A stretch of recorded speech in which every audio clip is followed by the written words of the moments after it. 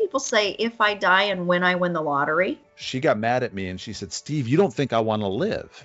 They thought death would be like it was on TV, and they were traumatized, and don't get your information from TV shows. Just the core experience of any living thing is death. No one is alone in this. No one is. Everybody deserves to have at least one person acknowledge the fact that they're dying and care, and genuinely care. Hi everybody, I'm Sarah Willerman, host of Bury Me in New Jersey, and I'm excited to let you know that we'll be returning with our third season on Tuesday, November 24th. We value our loved ones and our life, and that every moment is precious. I was just holding out hope that we'd make it to 20 years together.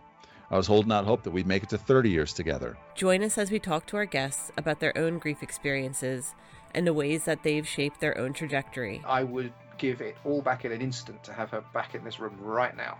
Yeah. Without a single question. But I can't.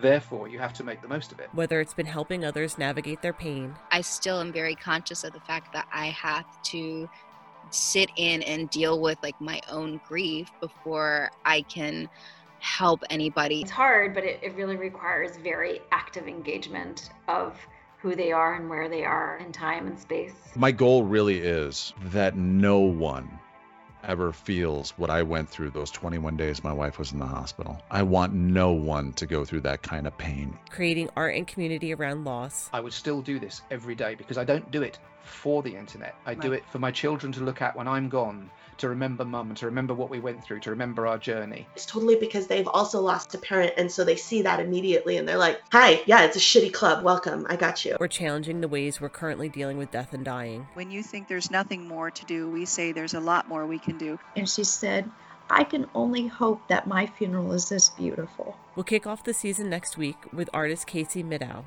whose interactive installation, For Whom the Bell Tolls, pays homage to the work associated with grief and dying. We're such a death-phobic society, and I think there's so much more suffering because we pretend like we're going to live forever, and that's just not true. You can find our show on burymeinNJ.com and on every major podcasting platform. Thanks, and see you next week. I don't have a regret. I don't have a coulda, shoulda, woulda. You can look back and say the end was perfect.